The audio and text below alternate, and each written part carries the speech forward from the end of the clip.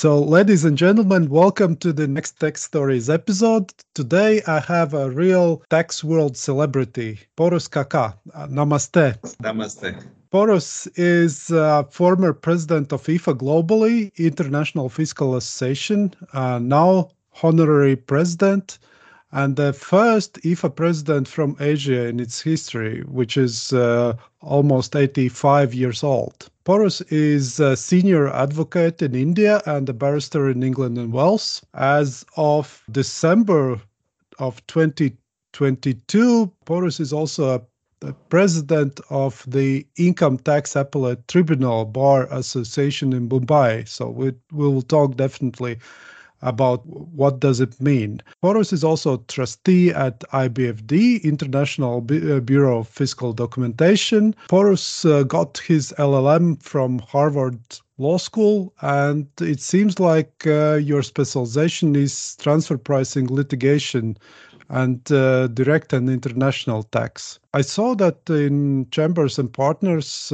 you are ranked consistently as one of India's leading senior tax advocates, and it even said that you are international face of Indian tax practice. The International Tax Review said that you are one of India's leading tax councils. Considering how many tax specialists are in India, I think these are amazing facts. Porus, welcome to the show. And did I miss anything important about your CV so far? No, thank you. You've been very generous. Thank you. To be honest, it came to me that I should invite you on the podcast after I saw you leading one of the sessions at IFA Global Conference in Berlin last year.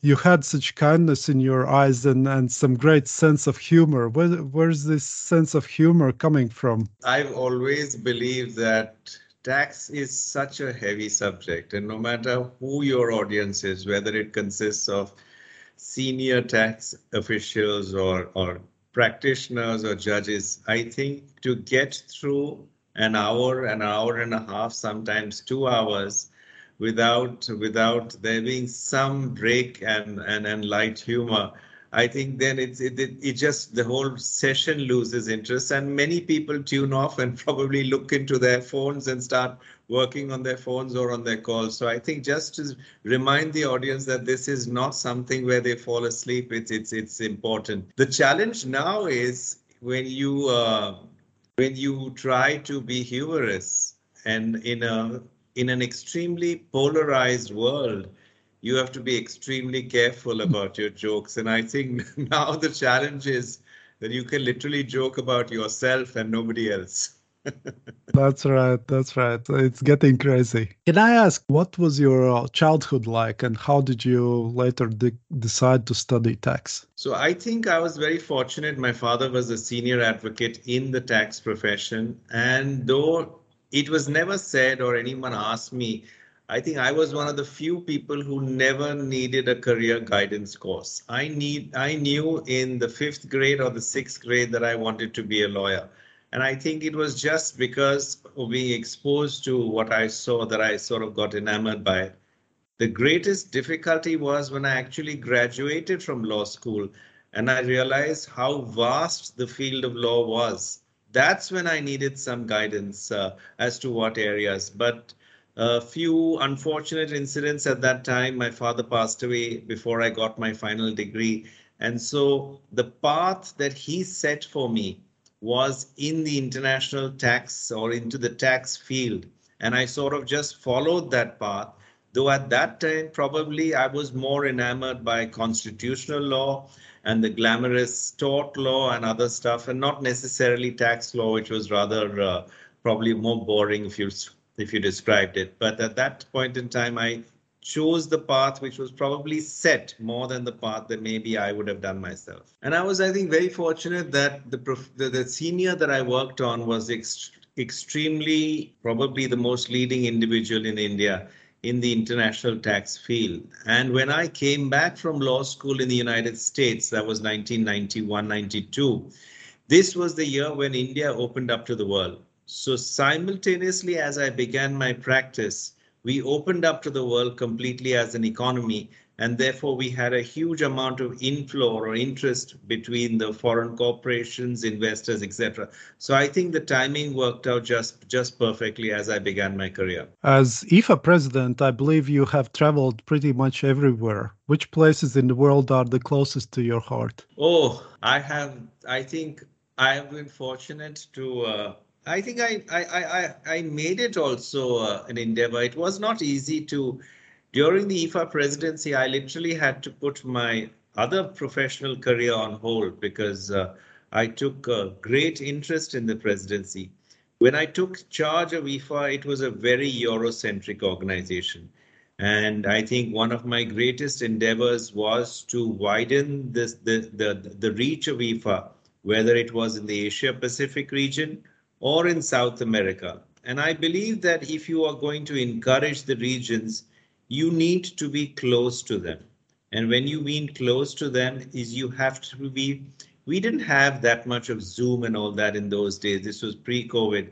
And I Mm. think to be there personally as a president gave a tremendous boost, especially to the Asian region and also more importantly to the Latin American region. And I'm fortunate to say that I have friends from Argentina to the Dominican Republic to Malaysia to Australia to Japan and of course Europe and America. And I think I was very fortunate to be welcomed so warmly by all the regions. And one of the things, especially for the non-English speaking countries that I visited, was I would make an endeavor to be able to speak in their local language and speak not as a person with an English diction. So I would actually go to someone who could speak Spanish, Portuguese, and not only learn what I have to say, but try and speak it with the pronunciation and the diction that they would be used to. So it was a tremendous effort, but I think the branches significantly appreciated the effort of me being there and being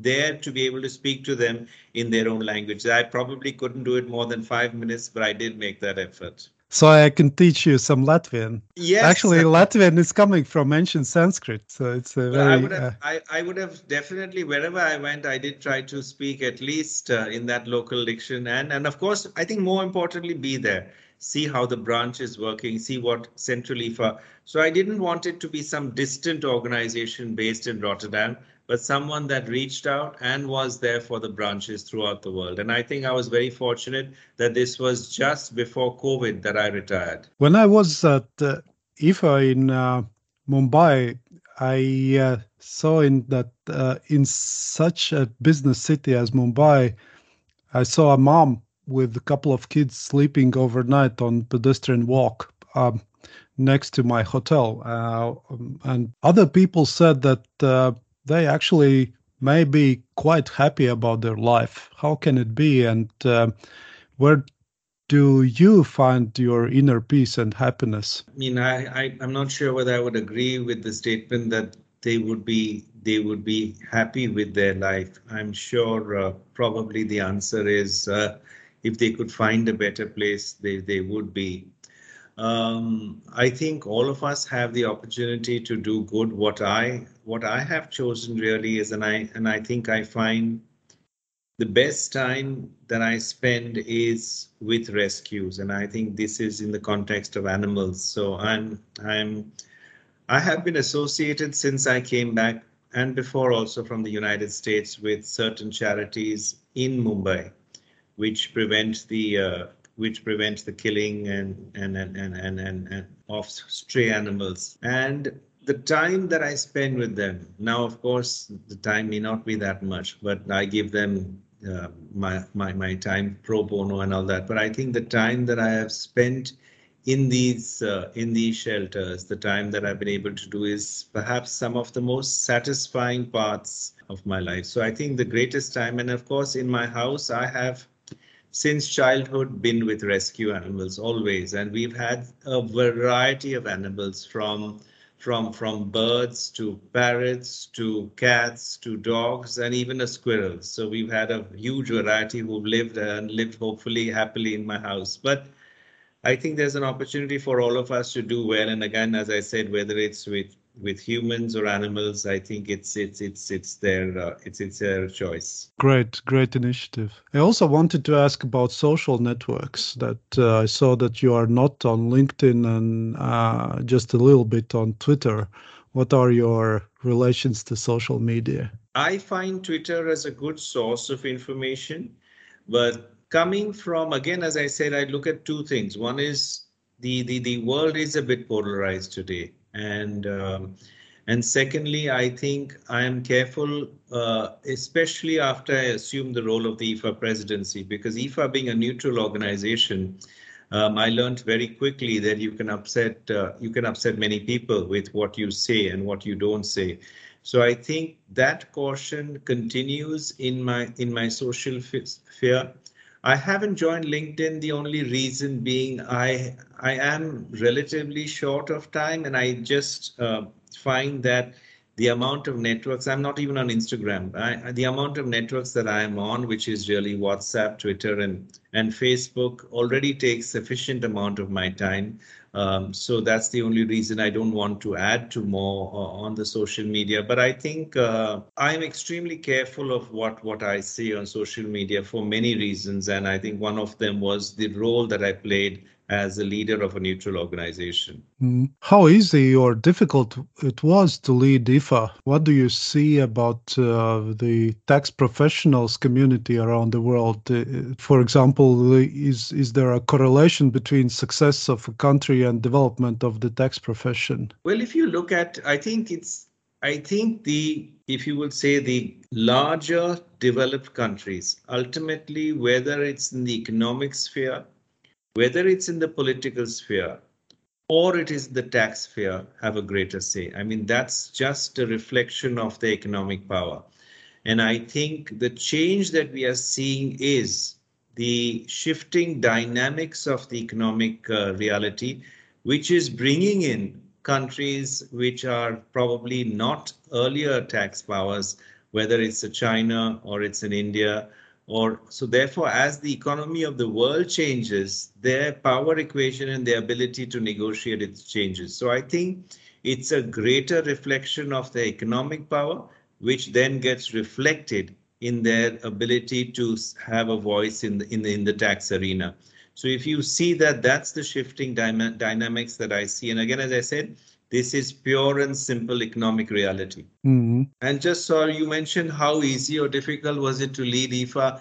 I think I was very fortunate. I had a wonderful team from my chair of the scientific committee, Steph Van Wiegel, who's an extremely close friend to the secretaries that I worked with, both Hans and Jean Blaise from Netherlands and Switzerland. And the best part of we were more or less idem on all. There was only one, I think, in the entire 4 or 5 years that I was in the executive board. I think there was only one issue where we had a significant disagreement. But again, we worked through that, respecting our agreements. And I think at the end of the day, we were able to respect each other's principles. And most importantly, I think as a committee, or at least as we ensured that there would be no conflict of interest at any point in time, and we were able to ensure that as we led as a team without any conflict of interest. Mm-hmm. Let me ask you a couple of questions about your CV. This senior advocate and trustee of IBFD. What does it mean in simple terms? Well, IBFD, very simply, as you know, it's a sister organization of IFA. It's the largest global tax publisher in the world, and it's based out of Netherlands in Amsterdam. So the structure of IBFD is it's run as by an executive board, but the overall advisory role is of the board of trustees who give guidance to the executive board, etc., etc. So it's more fortunate. I think after IFA, I was not willing to take any executive role in any organization, and I have turned down several. But the IBFD was unique. It was more of an advisory role as a trustee. I did not have to be involved on a day-to-day basis, but I was involved as a trustee level, so I took that up.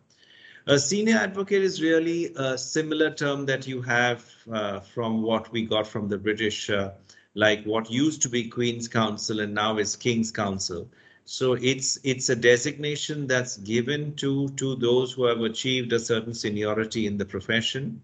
And in India, it is given by the judges. So the judges of that particular court decide who is worthy of being elevated as a senior counsel.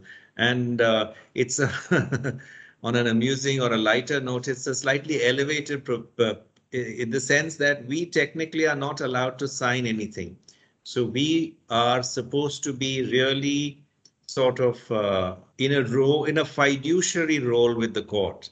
So the court can rely upon us that when we say something, we do believe it to be true and it to be correct. Of course, we are strong advocates and we will litigate fiercely for our client. But when we say something, it would be something that the court can rely on in the sense that we are not tied hand and foot to the client.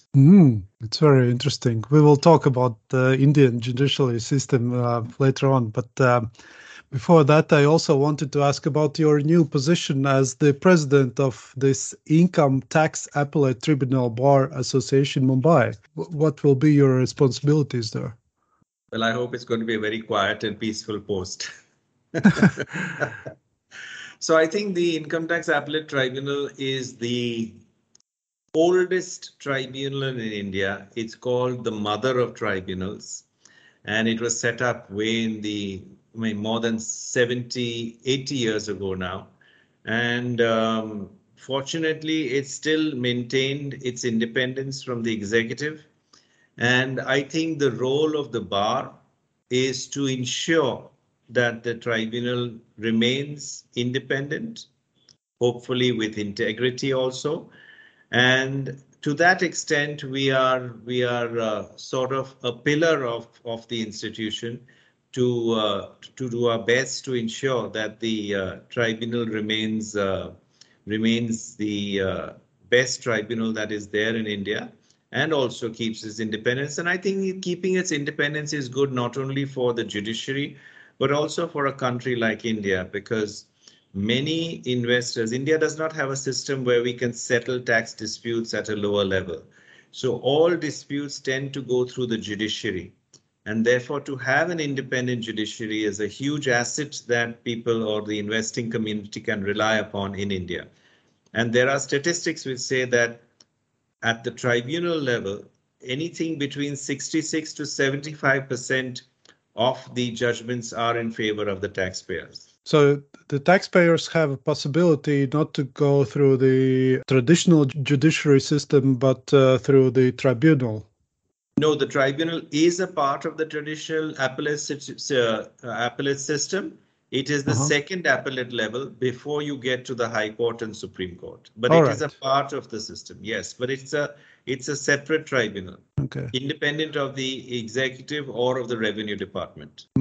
Tell us more about your tax practice at the chambers of Porus Kaka. How big is the team you work with? And I understand it's more like a sole practitioner, not a law firm, right? Yes, you're absolutely right. The way the chambers works in India is that you have a senior person who leads the chambers, and then you have junior advocates or interns who work within the chamber.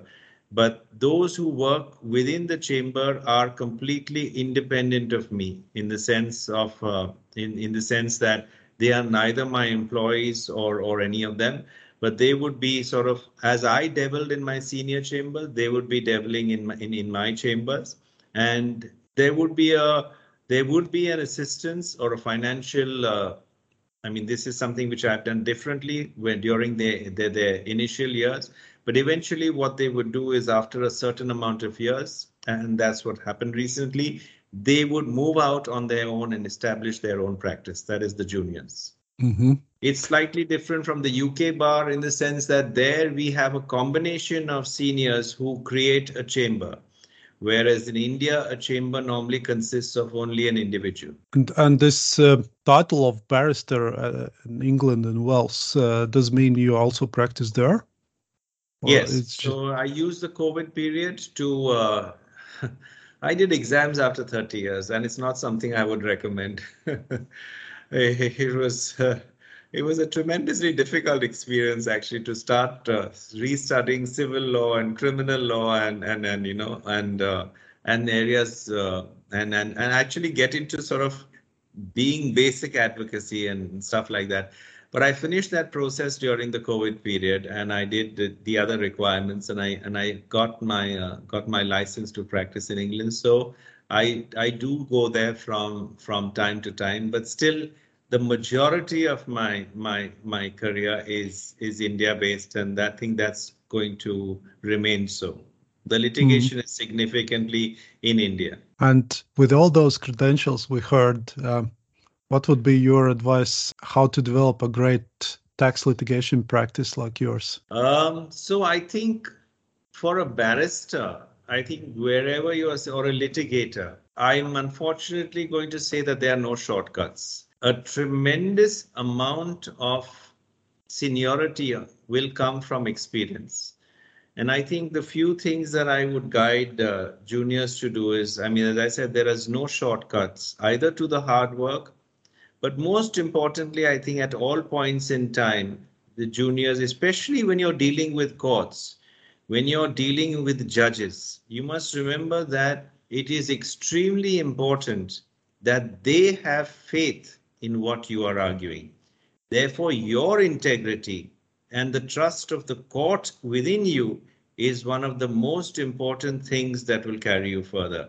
So I think if you try to play fast and loose, you may win one or two cases, but you will certainly be the loser in the long run. Because if the judges start losing their trust in you and doubting what you say, you're not going to have an extremely good career. Right. It's And all some about... other things is, I think, when Yeah. you mentioned, for example, the language issue, or again, depending on the language of the court that you are appearing in, and as I said, it could vary from country to country. But I think to be able to have a good diction in wherever you are appearing, in whatever your language is extremely useful. And I learned this from my father, who, no matter how senior he was, would spend probably half an hour at least a week reading aloud in English, exceptional diction like Churchill or something like that, to my mother, who had better diction than him.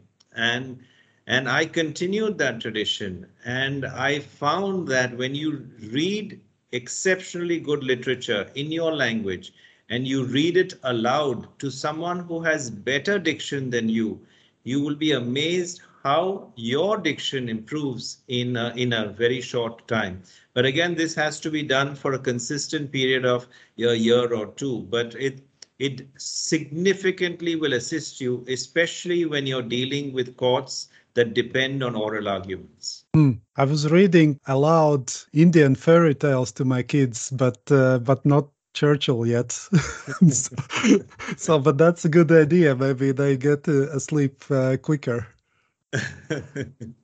Well, I would strongly recommend Churchill's war books. I think they are not only fascinating for the diction, but you are reliving the entire, and at least for people like based in Europe, you probably be able to identify it, but you're reliving each experience one at a time of the Second World War. And you go through the depths and you go through the heights also in those books. Great advice.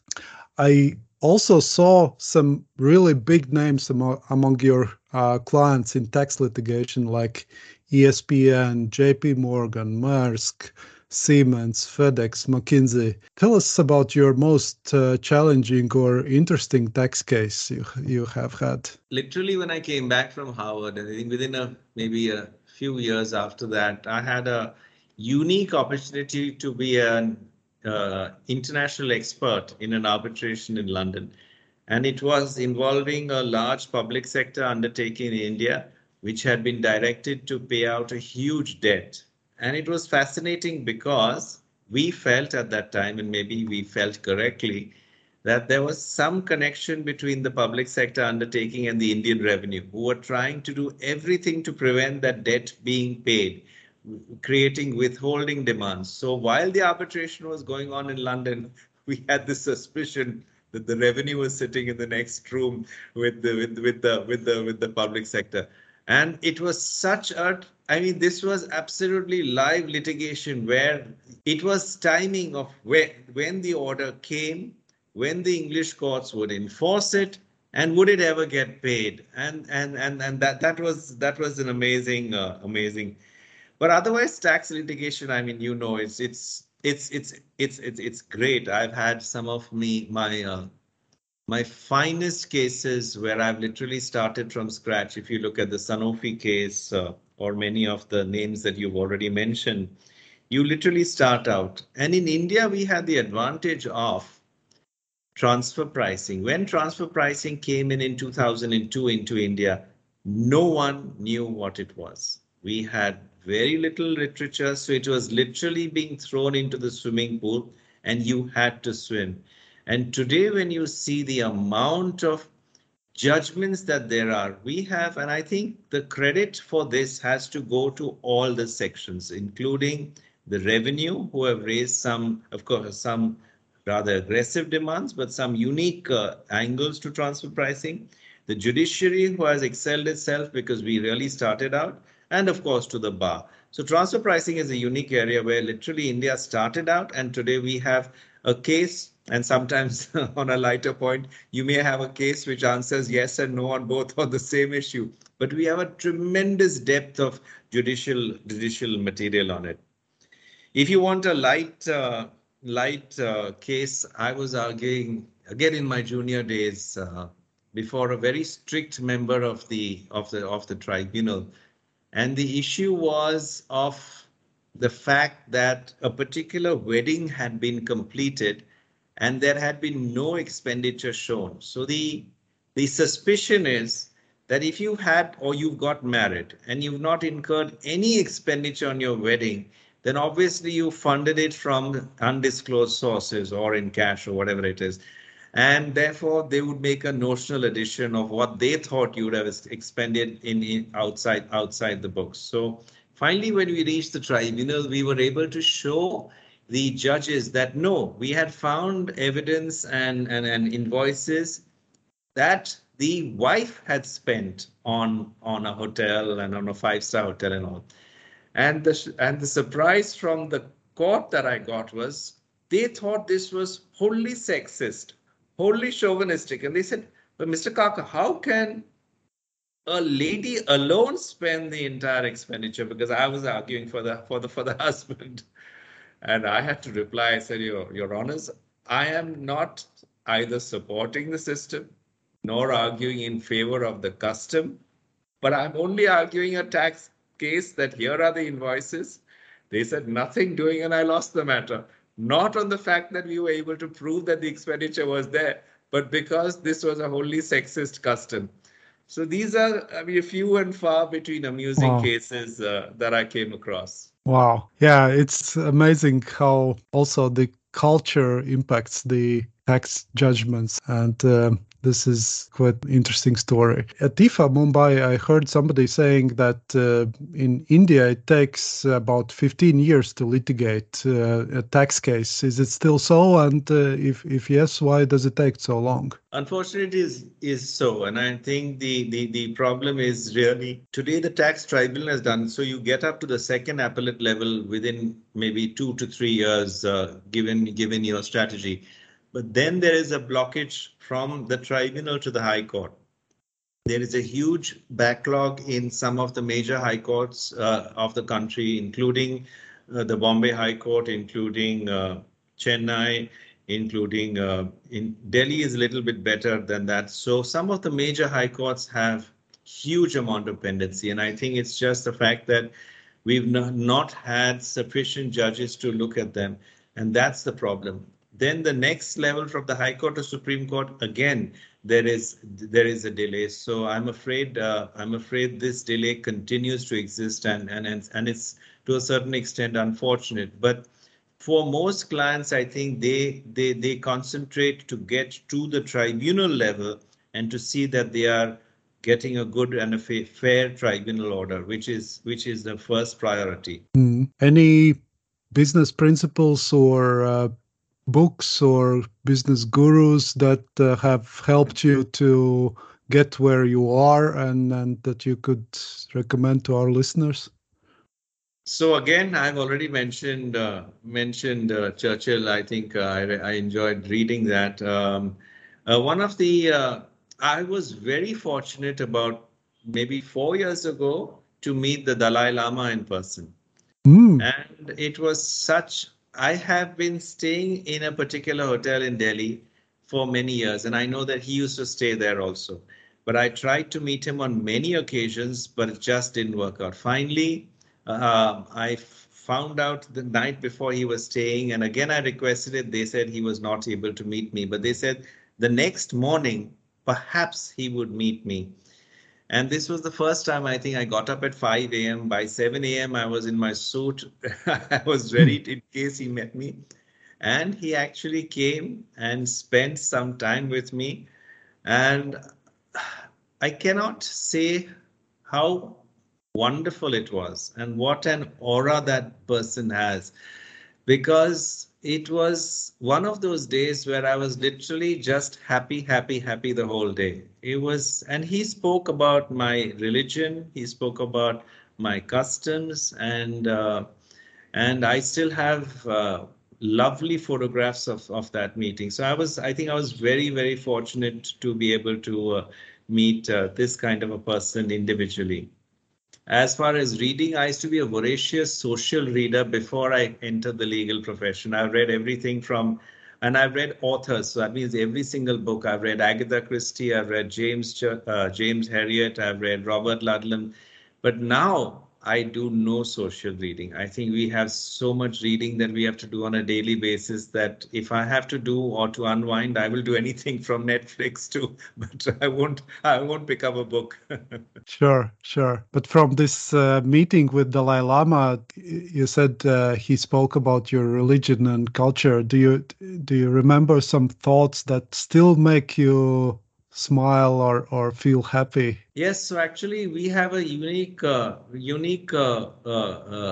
so we Zoroastrians, we worship fire. And in most of our fire temples, we do burn fire. And and His Holiness was of the view that perhaps now it's not environmentally friendly to continue that tradition. And not only that, he sort of he had some unique ways he sort of put his arm around me, and I've asked many of the Tibetan friends that I have, a few of them, as to some of the gestures that he made, and I'm still confused whether they were a blessing or they were, but it was a unique meeting, and I think I consider myself very fortunate to have met the person. Right. Any other tax-related story that comes to your mind? I think today, when I look at, suppose we were to look at India, you are well aware of the Vodafone saga in India, the retrospective amendment. So I have a tangential take on that, in the sense that everyone thought that was, terrible and it was wrong, etc., etc. I believe in a tangential way that was good for India, only in the sense that there was a belief, and I think that belief sometimes goes through all countries. Sometimes there's a belief that, we are so powerful, and I think there are very few countries who can have this belief genuinely, that we can do anything and upset the entire world community. And then there's a realization process that no, we are a part of the world community, and I think no matter how we exercise our sovereignty, there are certain limits to that sovereignty.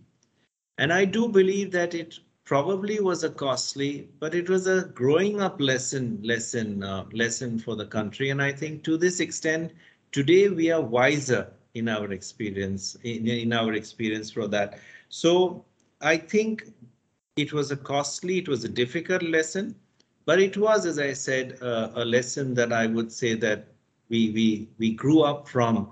And perhaps, therefore, the current disposition of the current government have taken a view that no, we will now not do anything which is retrospective in that sense. The second issue that I would look at is sovereignty. There's a huge issue on sovereignty in the global tax world. Whether you look at it from the point of the developing countries and arbitration, which they're reluctant to get into, or you look at the US Congress and especially the Republican side of the US Congress, and when you look at some of the discussions on Pillar One, etc., etc. And I do feel that sovereignty sometimes is used to really justify what political steps that you wish to take or do. And most countries have given up sovereignty. Every time you sign a tax treaty, you give up sovereignty. There's no doubt about that. So when you are willing to sign or willing to enter into tax treaties or global tax commitments, you are giving up sovereignty. So then this is something which is used perhaps when you wish to not negotiate or stay away from something that you dislike. So I do feel that issue of sovereignty is there.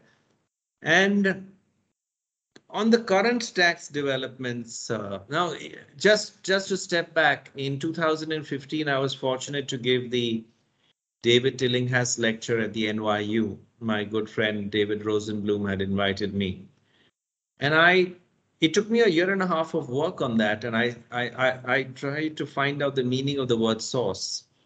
And when you look at the word source, which is a huge global dispute today, I mean, today, Pillar One is all about source, whether market countries should have the jurisdiction and whether market should itself be a source.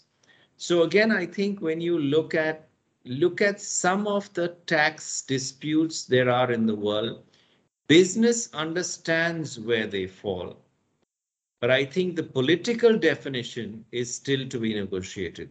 So if you just look at Pillar One, we are changing our concept of source. And again, when I say changing, I'm not meaning it in a disparaging term. The reason is I do feel that there must be a credit given to the market countries, considering the amount of sales that are happening, and more importantly, considering that business today does not need a permanent establishment to be able to operate in that country. You can operate completely online, and therefore the old treaty principles of permanent establishments have not changed, whereas business has changed completely. So I can understand that shift. But where will it take us, and how far is really something which will be negotiated at the political sphere. And we will have to see how it goes. Strangely, I don't see much discussion going on Pillar One in the global community. A lot is happening on Pillar Two. And for the developing world, I think the Pillar One is, especially for the market countries and the larger countries, is important.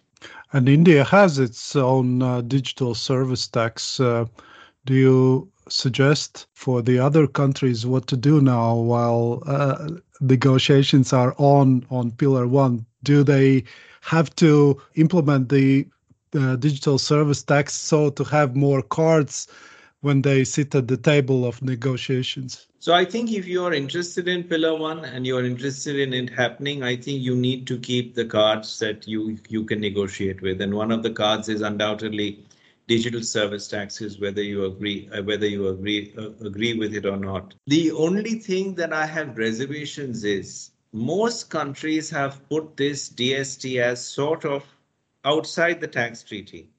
It's still an income tax, but it's outside the tax treaty. It's non-creditable. It's non-creditable within the treaty, or it's non-creditable within domestic law.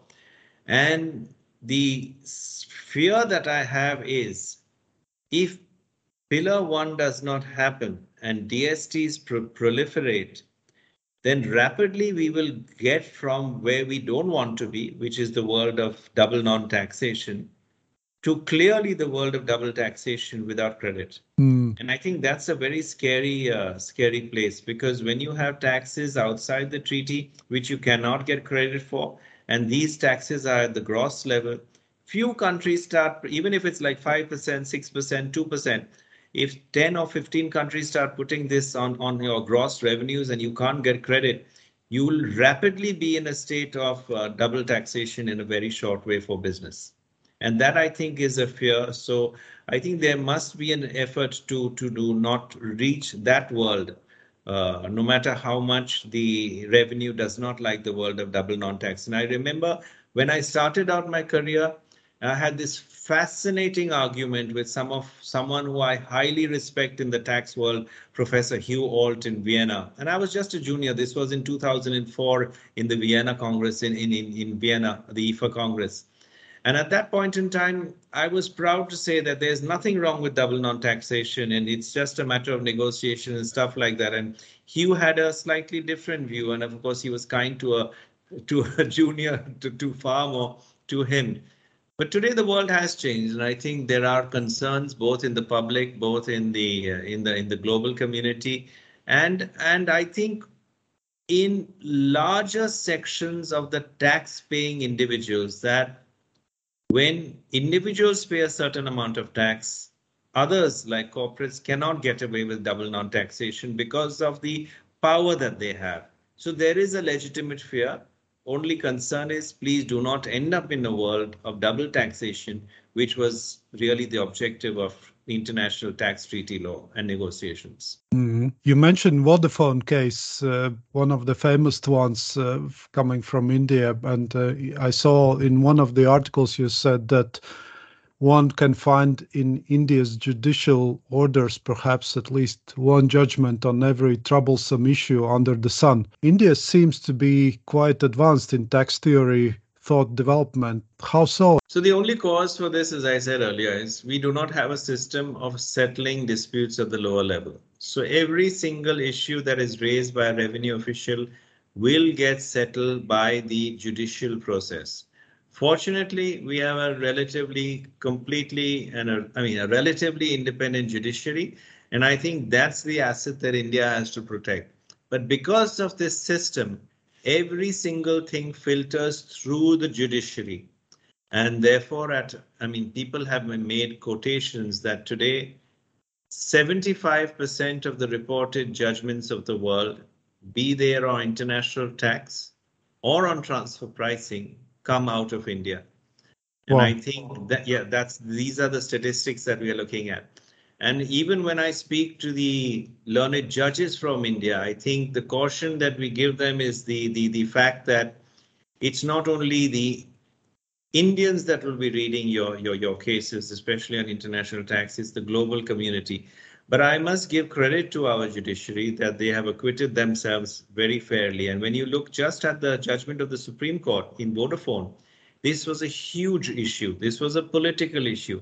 And yet the Supreme Court had the courage to decide completely in favor of a large multinational. And I think that's whether you like the judgment, you dislike the judgment, you agree with it, you don't agree with it, but you have to give credit to the fact that the judiciary can be completely independent, which is an asset that we need to hold on to. And in one other article, you mentioned that looking back at 20 years of litigation since the transfer pricing came to India, this reveals that the commentaries in the OECD transfer pricing guidelines become more subjective and more favorable to the revenue.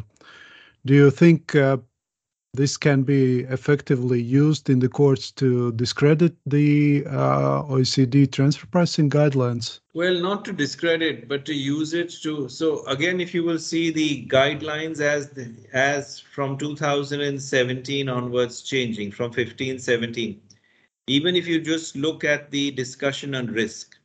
So now the commentary seems to indicate that you don't only look at the form or the contract, but you look at where the actual risk lies between the two parties. Now, where are you going to find that?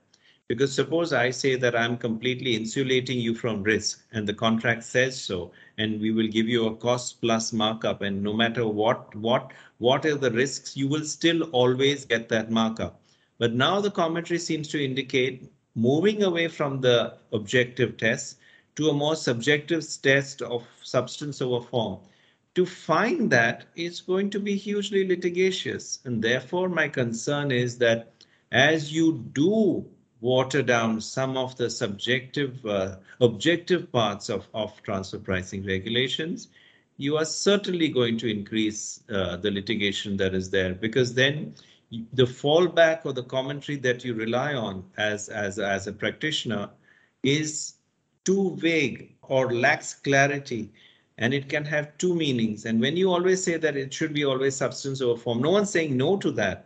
But when you say that you can ignore or at least put contracts aside and look at the substance behind the contract, you're going into an area which is going to be impossible for the tax practitioner, for the client, and also for the judges. And continuing on transfer pricing, how do you see its relation to Pillar 2? Now it's quite clear it's coming. Will the Pillar 2 at some point put transfer pricing into the trash bin? I don't think I don't think I have an answer for that, because I think everyone's trying to find and see where they end up. But right now, it seems to be a unique combination of some formulary apportionment plus the arm's length principle as yet. As to when they completely disregard the arm's length principle, I have no answer for right now. But all I can say is that it's hugely complex. I mean, I really hope that they have an effective settlement procedure or a dispute resolution mechanism set up, because otherwise, if you're going to leave it to the domestic courts of all the various countries, you're going to have a nightmare for tax practitioners. I mean, for the clients and the taxpayers. Yeah. Well, it's going to be fun for tax lawyers, that's for sure. I would tell any tax lawyer, don't worry about your future. Actually, in the previous podcast, we discussed the artificial intelligence advancements. I started to read the book the guest suggested, and it's amazing how this artificial intelligence is developing. And I even got scared at some point about what my kids will do in their career. But 2023 has just started, so how do you see the distant or not so distant future in tax systems developing? What's your prediction? So the way I look at it, and I've seen this for the last 20 years, because we have these LPOs in India, which are legal processing, like the BPO, which is the business processing outsourcing unit. We have the LPOs, which have been working. So basic contracts been outsourced for years and being done by non-lawyers, being done by machines, being done by non-practicing persons, and being sent back. So I think there's a huge risk that the day-to-day routine functions will be done in the future by computers as opposed to interns or junior advocates, and I think that's a concern. But I do feel that there are professions like doctors, like lawyers, wherein the ability to, at least at the senior level, the ability to imbibe what a judgment says and to put it across will require a human element that the computer will not be able to give. Because today, two of us could read a judgment and take out two different things from it. And the ability to take that out and put it in, because it's not that the same judgment means X, Y, Z to all 100 people, which it would to a computer. And therefore, I think wherever you bring in the human element, there the experience will come in. And to that extent, I think the senior parts of the profession will be immune to it. But I can certainly see that for basic drafting, basic stuff, there is a huge risk that artificial intelligence will somehow affect the at least the basic parts of our profession. So yes, there is a concern, but I mean, what can you do? You can't stop it. This is a process that you have no control over, and therefore you just have to be one step ahead of the machines. I'm not. I hope I'm not sounding like the Terminator. Not yet, definitely. And at the end of our discussion, on a lighter note, I found some tax-related stories from India for you, and there are actually quite many of them in the book "Rebellion, Rascals, and Revenue" by Joe Slemrod and Michael Keane. We had a nice chat at some tax stories episode as well, and in their book, they say that in 19th century, peasants in India were taxed for wearing jewelry and growing mustache. And in another story, the book also says that women of some low castes at that time in 19th century were taxed for covering their breasts while going outside their homes. And later, woman called Nangeli cut her breasts in protest to the tax and died because of the bleeding. And she was cremated, and her husband jumped into the fire as well. And the next day, the tax was abolished. But I saw some fierce discussions on LinkedIn about this story. Do you think that was true? I have absolutely no idea. I mean, I've read and I've heard about these crazy stories. I mean, there's been crazy stories about taxes. In England, there used to be a tax on windows. So therefore, you see many of the old English places which never had windows, they had only walls. So you have these crazy systems of tax. But I think we haven't given up crazy as far as tax goes. I mean, just look at Pillar 1 and Pillar 2. I mean, when you Yeah. see the complications that are going to come, and then you must remember today we have Pillar 1, Pillar 2, we have the MLI, and then you have the basic tax treaty below all of this. So you have a structure of four treaties sitting on one of the one on top of it. And believe me, it may not be as crazy as what you mentioned, but it's hugely complicated. So we haven't given up crazy as yet. Right, right. And there was an interesting episode also about the Empire of Great Mughals, which was between 1526 and 1709. And they had some interesting taxes like jizya. I'm not sure if I'm pronouncing it right, that tax imposed on non-Muslims as means to convert them to Islam, and zakat, tax for Muslims, the tax revenues of which should be spent on charitable purposes. Do you still have some strange taxes left in India? No, I don't think we have any of those. We have those. I mean, we have lots of unusual things, but we don't have any of them. The only equivalent I can see is that now, under the Indian corporate law, there's a compulsory requirement of the companies that are covered to spend 2% of their income on corporate social responsibility.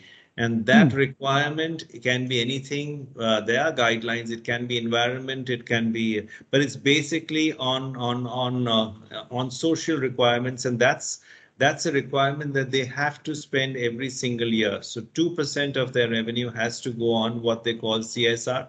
And therefore, if you are an organization that is in environment or is in charity or is supplement of the poor and all, this is a valuable resource that you can rely on.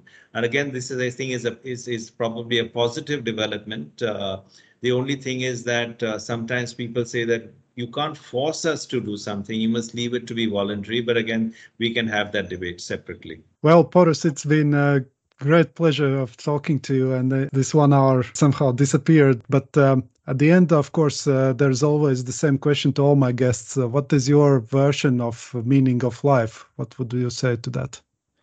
Oh my goodness. You asked tax lawyers this question and you got an answer. Some Uh, interesting ones. so I think I don't know. I think you're probably asking what do I enjoy? So again, I've given you the fact of spending time with the rescues. I do enjoy traveling. I do enjoy eating well. I enjoy a good wine. I don't think I have found the meaning of life probably to give you this answer, but I think to go home satisfied in the evening at the end of the day and and probably have a smile on your face is more than what we can probably ask for. Great, great reply. Boris, wonderful talking to you. Thank you for your time. Really appreciate that, and hope to meet you in IFA Cancun and have a joint glass of wine. Thank you, Janice. It was a pleasure talking to you. Thank you. Good luck. Look forward to Yes. seeing you in Cancun. Bye bye.